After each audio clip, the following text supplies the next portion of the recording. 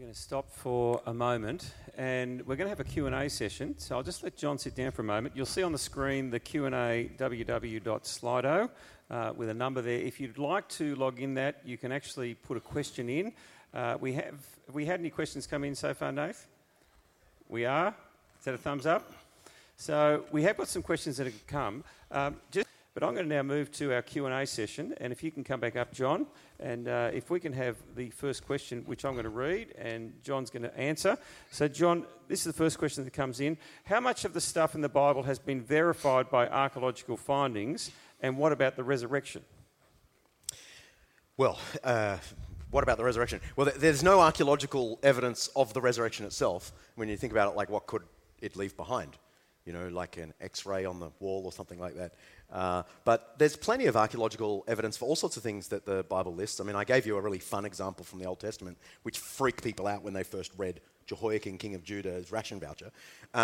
But this happens loads. There's a peculiar 5-column pool mentioned in John's Gospel, and it's said that it's to be in Jerusalem. And they hadn't found it for decades and decades of archaeological discovery, and then dug slightly to the left and found it. And sure enough, 5 rows of columns, exactly as John's Gospel said. There was another pool called the Pool of Siloam that John says was a big bathing pool for the public. And again, we hadn't discovered it until 2004. Right? That's just the other day for a historian. And they were doing some sewerage works in Jerusalem, in the Siloam district, and they uncovered the largest Jewish bathing pool yet found. We found an inscription to Pontius Pilate. Actually, it's probably better to describe it as Pontius Pilate's own inscription to himself, being a good Roman, which, gives us the exact title of Pontius Pilate. And what do you know? The Gospels got his exact title correctly. Unlike other sources from antiquity, which give him a different title, the Gospels get the exact title right. Very recently, we uncovered, I say we, I had nothing to do with it, but we discovered our first house in Nazareth dating from the first half of the 1st century. We'd found all sorts of stuff from 2nd and 3rd century Nazareth, and so some people thought there never was a Nazareth in Jesus' day. And then in Christmas 2009, the Israel Antiquities Authority announced the discovery of a very early house, which you can go and visit, and I could go on, but there's quite a bit. And the important thing to realize is that we probably have less than 1% of the remains today that we know existed. Less than 1% of inscriptions have been found, less than 1% of houses have been found, less than 1% of statues have been found, and so on. So we're still dealing with only tiny proportions of evidence, but even that 1% that has remained, that we have accidentally discovered, only points in the direction of the things that the Gospels teach. There is no archaeological find that contradicts anything the New Testament says. All the ones that we find are either neutral with respect to the New Testament claims, or they actually endorse what the New Testament claims. Fantastic. Next question. My university lecturer told me that the Bible is invalid because it claims to be the Word of God. How would you approach sharing the Gospel with him? Oh, I don't know. Maybe you could introduce me to him. And I don't know what his discipline is. Maybe he knows as much about history as I know about engineering, right? One of the problems with academics, and not only academics, but academics are really good at this. So are lawyers, actually. Anyway, so I'll stick with academics. It's what I call competency extrapolation, where because you're awesome at one thing, you begin to extrapolate that you must be pretty awesome at all the things. Have you ever come across this? Academics do this. So you can be a brilliant engineer. I don't think it's just lawyers, John. You can be a brilliant engineer and then pontificate on history. Or you can be a brilliant historian and you pontificate about, maths or something. And it's dumb. We should all be humble. I'm not sure I'm even answering the question, but I would love to sit down with your academic. If that academic has a knowledge of history, that'd be great fun. But these things often take long conversations, and I think the important thing is not to be anxious about it, because I just think this is true, right? So it doesn't matter what people throw at it. As I said right at the outset, the Jesus of history, you throw every punch at him, and he'll just be smiling sweetly, solidly, immovable, friendly. And so we non-anxiously have conversations with people about these things. Okay, thank you, John. Next question. In a culture that devalues absolute truth, how do you argue the truth of the Bible as being significant? Well, our culture tends to draw on whichever argument helps it in that moment. Because I often find you might be talking with someone who is really into sort of absolute truths, okay? Like a more scientific engineering type of person. And they want to know evidence and facts. And so you lay out the evidence and the facts. And then suddenly at the end of that conversation, they're feeling a bit awkward about the evidence and facts. And suddenly go, oh, but how can you know anything's true? They suddenly become this sort of postmodern philosophical person. But I find the same thing happens the other way. I meet people who will start out by going, you can know nothing really. It's really what is an authentic life. And so you have that conversation about what would make an authentic life and how you would know if you ever came across an authentic life. And they get to the point where they go, oh, yeah, I can see that. And then they'll suddenly go, but what's the proof? And so now you've got to go back to a conversation about evidence. So I actually genuinely feel that our culture is playing with two gears at the same time. When it helps to believe that nothing's true, they'll go for that. When it helps to believe that there's not good enough evidence, I'd believe if there were evidence, we go for that. But I'm of the view that Christianity can handle both. Christianity has this wonderful combination of being arguable at the highest level, philosophically, scientifically, historically, etc., but it doesn't leave it there. And frankly, no one makes the biggest decisions of their life only by historical scientific evidence. There's all this other stuff about what would it mean if I believed it? How would it animate my life? How would it help me see reality? And I think Christianity, and I think next week I'll be bearing this out a little bit more, I think Christianity lights up your world. It not only has evidence, when you look at the world through sort of Christian lenses, it actually makes sense of stuff. And that's a far more existential approach to knowing what is true. And Christianity, I know I'm completely biased, but Christianity scores really highly on both. Okay, I'm going to see if there's one more question. And we do have one more, and we're going to finish up on this one. Where does all the historical evidence of Jesus fit in a conversation with a non-believer to give them an understanding of grace? There's an interesting question for you, John. I'll read it again. Where does all the historical evidence of Jesus fit in a conversation with a non-believer to give them an understanding of grace? Well, at one level it doesn't. But at one level, a lot of human beings, think there's nothing to the New Testament at all. They think you might as well be reading The Hobbit. If you say, hey, have you ever read Luke's Gospel? They go, nah, but nor have I read the Iliad. So why to read that? So a lot of people actually begin with the view that there's nothing historical about the New Testament. And therefore the value of the history that I'm doing today and a little bit over the coming weeks, the value of it is I think, to show the skeptical person that when you pick up a New Testament, it's a serious historical text. I'm not trying to prove you to become a Christian, like give you evidence enough to whack you over the head to become a Christian. I don't believe historical evidence can do that, and I don't think we make our biggest decisions based on historical evidence, but enough evidence can at least convince a pretty skeptical person that the Gospels need to be taken seriously. They are not the Iliad. It is not the Hobbit. It is genuine history. And from my perspective, even though I love history, I don't value it that highly. I lay out this historical stuff simply to plead people, pick up a gospel. Read it yourself. Because I think the real magic, if I can call it that, the real magic happens when you encounter the person in one of the gospels, Jesus Christ. He leaps out of the page and grabs you. And that's not something I can historically demonstrate. You've got to experience it for yourself. I think on that note, we're going to finish up. Can I get you to thank John Dixon for coming tonight? And as I said, John's going to be back next 3 weeks for our summer sessions, and that's a great transition and segue. One of the most important things is to actually pick up the Bible, and particularly the Gospels, and read them yourself. And if you've never read any of the Gospels, as you leave, there is a Gospel of Luke, which is the full story that John began the first 4 verses of tonight. And you can take one as you leave. They're free. This is a modern Australian translation.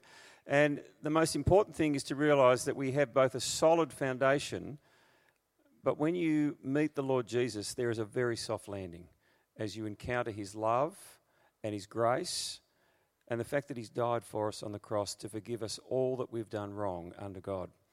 And so on that note, we're going to stop and we're going to sing now to do a couple of things. On the screen, you'll see a Slido address with a hashtag Z089. If you want to get your phones or devices out and pump a couple of questions in, you're very welcome to.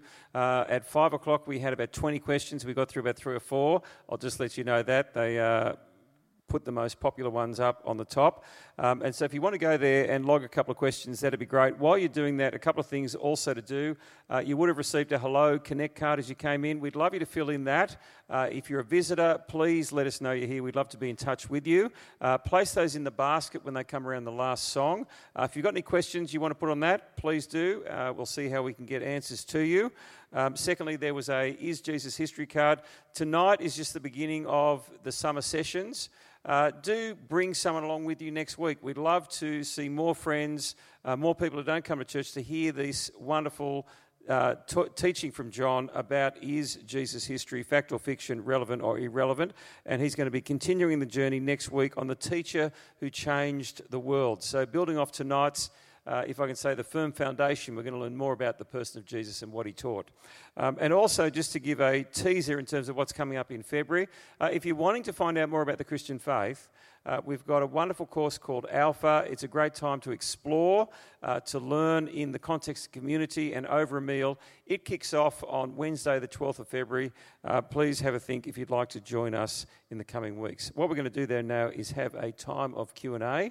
I'm going to welcome John back up. And what I'll do is I'm going to read from the screen the questions. So send them to slido.com, code Z089. And very shortly, I'll have a question up. Here we go. First one's already come in. Thank you, John. Here's the question for you. What argument against Christianity do you find to be most persuasive, and how do you overcome it? There you go. Wow. So what's the hardest question in terms of trying to defend the Christian faith, and what's your response to it? There's another way of putting it. And there are 20 of these coming. Look, I don't think it's anything to do with the sort of philosophy and history or science or anything like that. If I'm really honest with you, it's the issue of God's judgment and hell. People being sent to hell. I reckon every soft-hearted Christian struggles with it just privately. But when you're asked about it by skeptics, it's really hard. Are you saying God's going to send me to hell just for not believing? And so, I would say that is the question I most don't want to be asked in public. Thank you for asking it in a sneaky way. In terms of what I reply... How do you respond to that? Oh, my goodness. Maybe this needs to be one of the talks I come back and give, but... what I ask people to try and do is sort of step through it slowly. Let's begin with, do you want God to be just towards, say, the human trafficker? 1 million girls right now are being trafficked around the world. And loads of people are getting away with that. And they are destroying countless numbers of lives. Do you agree that it would be a good thing for God to be just and bring punishment on those people? And I find that most people go... Yep. Okay. So we agree in principle that God should judge. To the degree that I myself participate, or you participate, in any element of evil, wouldn't it therefore be right that God judges you? Not the same, perhaps, as the human trafficker, but to the degree that you've participated in evil, wouldn't that be appropriate? And I think, logically, you have to say... yes. Because I don't believe that God's judgment finally will be equal to everyone. I think this is a common misconception, actually. Jesus spoke of different levels of judgment that is proportional to our deeds. So God will be fair in all of his judgments. And then I sort of flip it around and say, okay, so here's God who must be just, must judge, but has done the most extraordinary thing. He has entered into the world, died on a cross in Jesus, taken the punishment of hell into himself, and then offers free forgiveness, here's the thing, not just to you, but to the human trafficker. And what I find happens is the person who was complaining that God is just at the beginning of the conversation is now complaining that God would be so forgiving as to let off the human trafficker because of Jesus' death. Now they're complaining he's too merciful. And so I think something funny is going on there. And I would say the scandal of God's loving mercy to forgive anyone because Jesus took hell on their behalf is an even greater mystery than the awful mystery that he will judge people.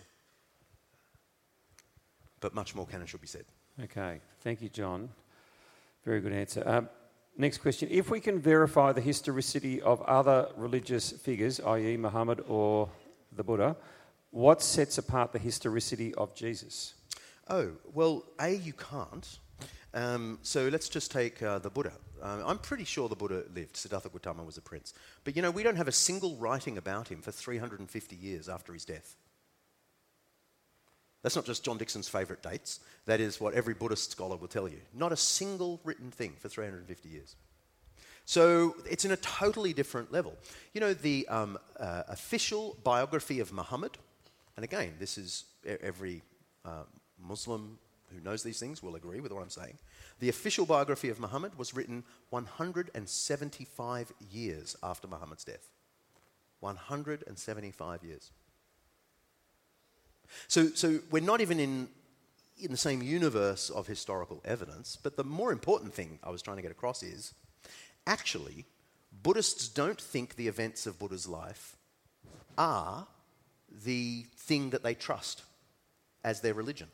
And Muslims don't think the events of Muhammad's life are the thing they trust.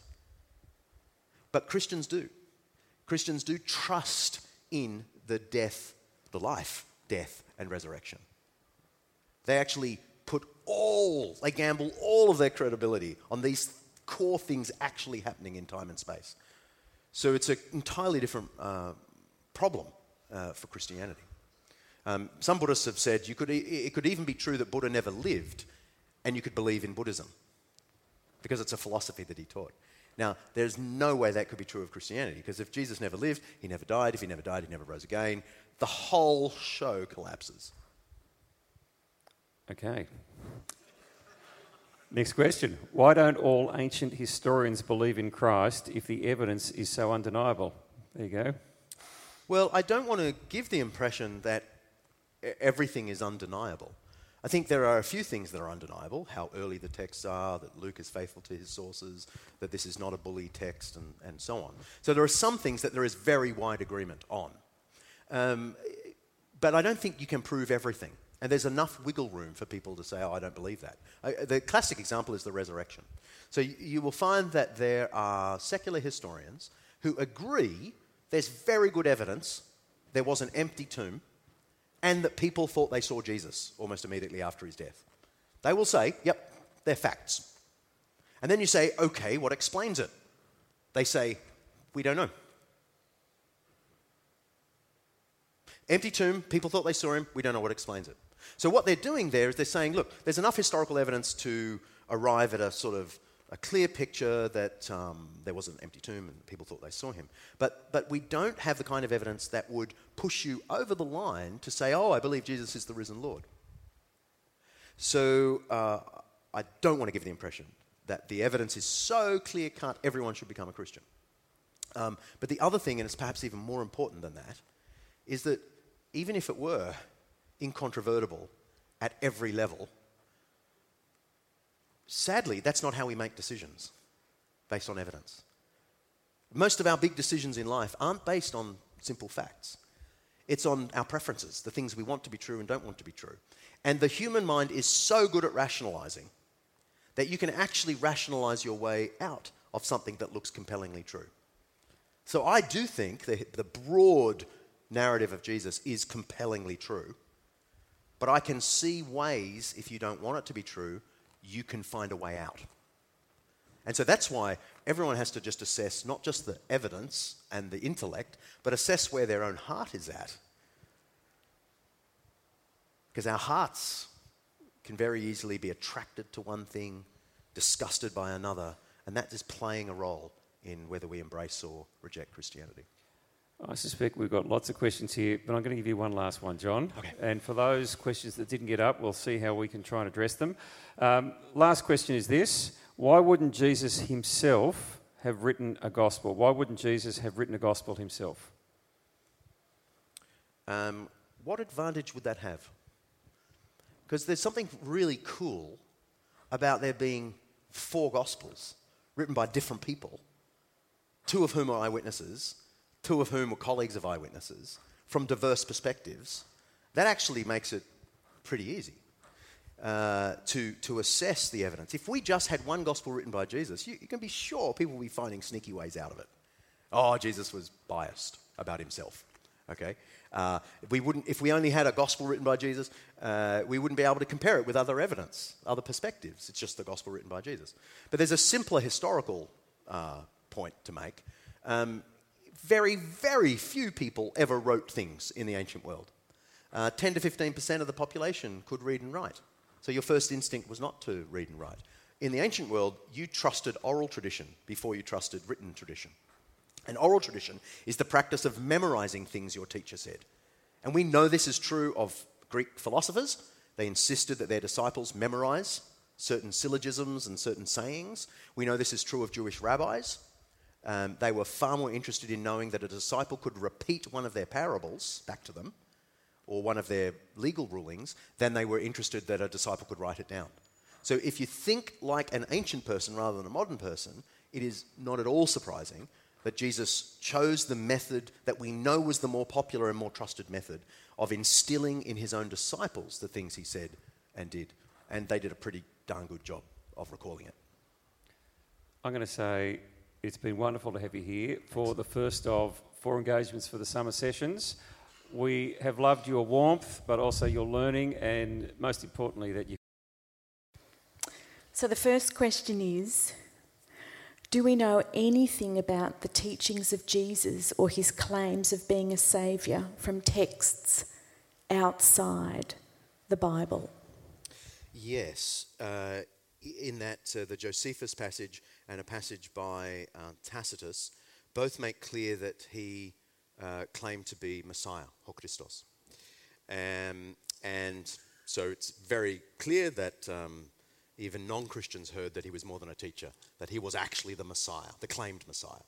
Even though Tacitus as a Roman wouldn't have known what that meant, the fact that he records it as the word he's heard about Jesus at least tells us that it was pretty strong, a pretty strong claim. Thank you. Any practical advice on how we can love our enemies today? Not really. See, the thing is, the important thing perhaps is to not get caught up on the word love, which has been so sort of sentimentalized and romanticized in our culture, and forget that the sort of the root idea of love is not a romantic or even a warm, fuzzy affection. It's to will the good of the other. And so this is why Jesus will say, in close parallel, love your enemies, do good to those who hate you. So it's like, I might not be able to feel warm fuzzies toward people who hate me, and criticize me or whatever, right? I might feel no warm fuzzies, but I can will the good of the other. And I think that's the thing to think of. And, just psychologists maybe can explain this better than I could probably. Definitely they could explain it better than I can. But actually, choosing to will the good of the other can actually over time, wear down the resentments that might be clouding that judgment. I'm not saying just will the good of the other and soon you'll love them like your best friend. I don't think it works like that. But I do think that willing the good of the other can just remove those layers of resentment that make it very difficult. Thank you, John. Question 3. Was there something particularly going on within the Jewish nation that made it ready to take on board the revolutionary teachings of Jesus? It's a hard one, isn't it? Because at one level you could say it didn't go so well for Jesus. His message was rejected. And he ended up on a cross for a reason. He was really rejected by the leadership. And so one of the interesting things, if you do a sort of close read of the Gospels, it's pretty clear the establishment in his day, for the most part, hated him. And this is partly because he was so popular, but partly because he kept on saying things like, love your enemies, do good to those who hate you, and so on. And that didn't really fit with the hopes of some in his day. Some of the elites, the religious elites, thought the way forward was the way of power and conquering the Romans, who had conquered Israel way back in 63 BC. They had been the rulers of Israel. And many pious people in Jesus' day thought the kingdom of God's first job was to throw out the Romans, and that we should be ready to fight the Romans. And so the love your enemy, do good to those who hate you didn't really fit. Now that's the elites who didn't really like what Jesus said. The interesting thing is, if you read the Gospels closely, loads of others, thousands upon thousands of others below the elites actually thought this was something inexplicably beautiful and compelling. And so I want to say there were conditions, particularly to do with the Roman occupation, that meant Jesus' teaching was rejected by some, but there are probably conditions that were right sociologically to make people long for a kingdom of love, because there was just so much hate in the air, and loads of people just said, can we breathe love? And Jesus brought not just a teaching about love, but a radical teaching about love rooted in his own activity of giving himself on the cross. Yeah. Thank you. What do I do if I think he's a good teacher, but just can't believe that he's also the Saviour? I mean, I'd need to talk to you about what your reasons for rejecting the latter are. I can't really give a blanket answer to this, other than to say, read the Gospels so that you've got a front row seat to the whole show. Don't just rely on like a Sunday school memory or just what Christians say, or a sermon that I've given or whatever. Read the Gospels yourself. And I do think, as Albert Einstein said, he pulsates from every page of the Gospel. I think that is an experience. So I would recommend that you read the Gospels and see if you can put together the logic. How can you revere his teachings and cope with the fact that this teacher who you think said beautiful things also said that he is the Saviour of the world, the Lord of the world, the Judge of the world, etc.? Like, what explains that? I mean, did he suddenly lose his mind when he started talking about himself? Did he speak such sublime words as love your enemy, do good to those who hate you? And then when he said, I am the way, the truth, and the life, no one comes to the Father except through me, did he suddenly become a man who thought he was a poached egg? Which is how C.S. Lewis put it. He said, a man who said the things Jesus said about himself was either a devil, a liar, or a madman on the level of a man who thinks he's a poached egg. So that's what I'll do. Just simply read the Gospels and try and hold those two thoughts together. How can you commend his teaching and then reject what he actually said about himself? Thank you, John. For those of you who are thinking along the lines of that, the welcomers will be handing out an Essential Jesus, which is one of the Gospels, so that you can take that home and sit with it, as John has said, and read. And our last question for this evening: will you be talking about the evidence for Jesus' resurrection? Next week, I'm going to be talking about the miracles of Jesus, the healings of Jesus, for which there is weirdly a lot of evidence, and I'll explain why. And I might offer a few remarks about the resurrection, but I'm not going to focus on the resurrection next week. I'm just going to focus on the healings of Jesus. Because Bruce has invited me back, I'm pretty sure, yeah, to preach on Easter Day, on Easter Sunday. And I'm pretty sure I should do the resurrection then, right? Yeah. So I'll do the resurrection, why I think the resurrection is real historically, and why I think it changes everything. So I'll just a little bit next week, but Easter Day. John, thank you, John.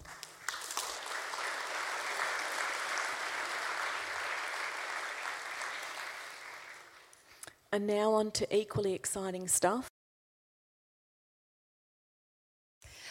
All right, so our first one. In what ways today Do you think we're most in danger of projecting ourselves onto Jesus? Good question. Loads of ways. Obviously, the ways that I mentioned. Many people sort of just reduce Jesus to the teacher who said lovely things and leave it at that. And I think Christians can do the same. And one of the things that can be the resolution to this, in fact, perhaps the only antidote to this projecting onto Jesus thing, is to read the Gospels, lots. Matthew, Mark, Luke, and John, these 4 biographies, are at the front of the New Testament for a reason. That's the foundation. And so Christians should be reading the Gospels over and over, not neglecting the other parts of the Scripture, but those 4 Gospels are the foundation. And so that's the only solution. But the thing is, you find people, left-wingers project onto Jesus the left-wing Jesus. Right-wingers project onto Jesus the right-wing Jesus. And both of them are heresies, right? Just to lose friends from both the left and the right in one swoop. But splitting apart that left-right thing, I mean, that whole left and right, progressive and conservative thing in our Western culture is actually the splitting apart of things that Christianity held together in the West for a long time. Both an emphasis on social justice, but also an emphasis on private morality. These things have been split right apart as left and right. Anyway, you don't need to know that. But that's one profound way that our culture is projecting onto Jesus. And when you come back to Jesus, you find 1 minute he sounds like the crazy lefty, and then the next minute he sounds like the most conservative Bible-thumping person you ever met. And then another time he doesn't sound like any of those, because he's not. He's not left or right. And he's not left and right. He's something altogether different. Yeah. So read the Gospels. Good answer. Thanks, and great question. Okay. Second one, if disciple is another way of saying student, what does it mean or look like to be a student of Jesus today? Yeah. Well, the word disciple does just mean student. It is actually just the word for student in a school in the ancient world. But of course, to be a student doesn't just mean to learn and memorize, right? Or even just have a deep theological understanding. To be a real student of the one who said love your enemies actually means to go and love your enemies. To be a real student of the one who said be merciful because your Father is merciful means to really let that mercy of God sink into your heart. So I don't want to give the impression it's just academic. That would be a false impression. But again, how do students learn? They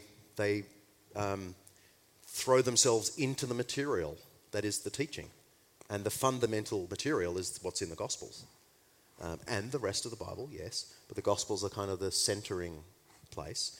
You study them. You try and understand them. You try and work out what this might mean. You discuss it with other people. You listen to teachers. You share views. You come at it at different angles. You read a portion in the morning. You try and live it out that day, and then you come back and you read it again. You analyze and do, analyze and do, analyze and do. Talk with others, and that whole process, I think, is part of what it means to be a student. Yeah, but I guess the reason I want to push us in this to notice this is that it's sometimes possible for Christianity to become too much about just doing stuff or just feeling stuff. But actually, Christianity is into doing and feeling, but only as reflections of the reality of some fundamental teachings that we've got to get our heads around. So Christianity, in its ideal form, is emotional, practical, and intellectual. It's able to hold all of those things together at the same time. Thank you. All right. How can we talk about and uphold Jesus' brand of love in a culture that maintains that love requires us to accept everything? Yeah, I mean, that's a good question, and it's a vital question. I think the starting point is to point out that simply accepting everything is really easy. That's not an ethical feat. If I just think nothing's wrong, anything goes, how is that loving? Surely the most profound act is where you disagree with someone and love them. That's much harder. Just to say, oh, I agree with you, it's like, okay. But the profound thing that Jesus was able to do is disagree with people who weren't following his way and then invite them to dinner. So Jesus was widely known as the friend of sinners, who ate and drank with the sinners. But not because he thought the sinners were just fine, just go and live how you like, no worries. You read the Gospels, and he's preaching against sins and calling people sinners. And then saying, I'm coming to your house today for a meal, would that be okay? And they go, what?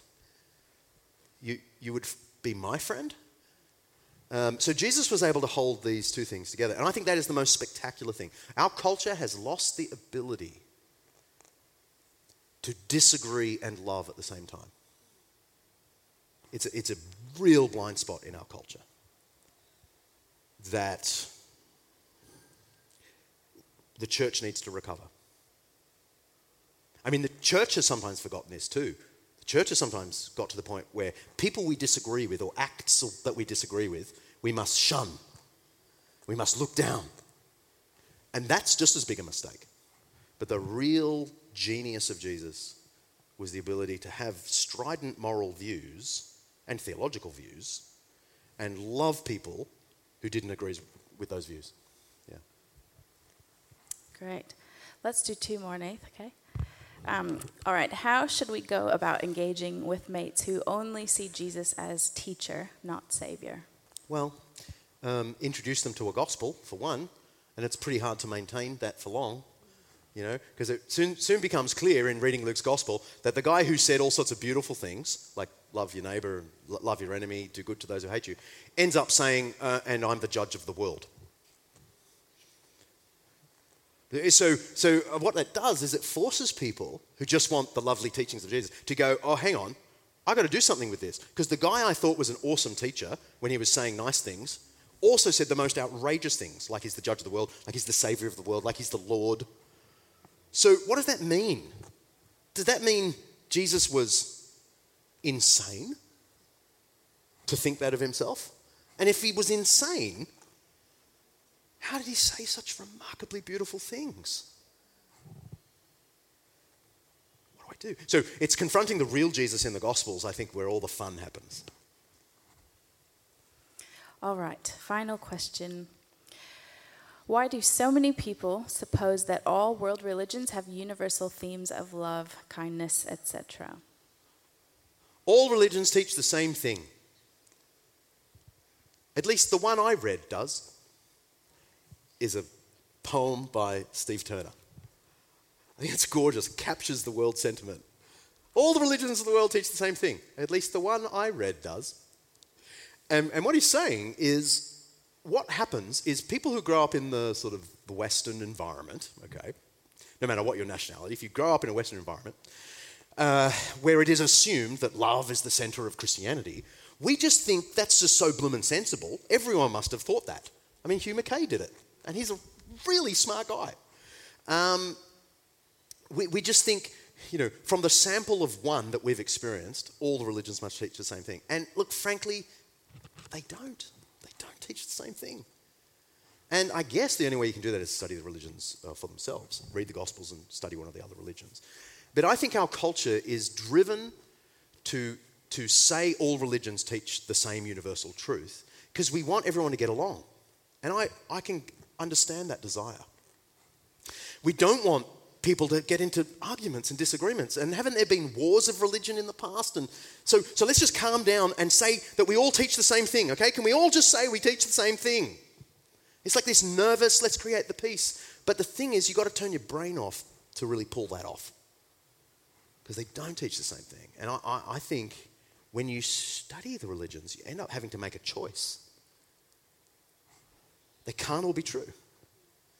Because they say things that aren't just different, that actually contradict each other. So I got to choose. Yeah. Do you have a book you can recommend on religions? Haha. Oh, that's unfair. Yes, I wrote one. Yes. Yeah. That might be a good place to start. Yes, let's thank John. Thank you.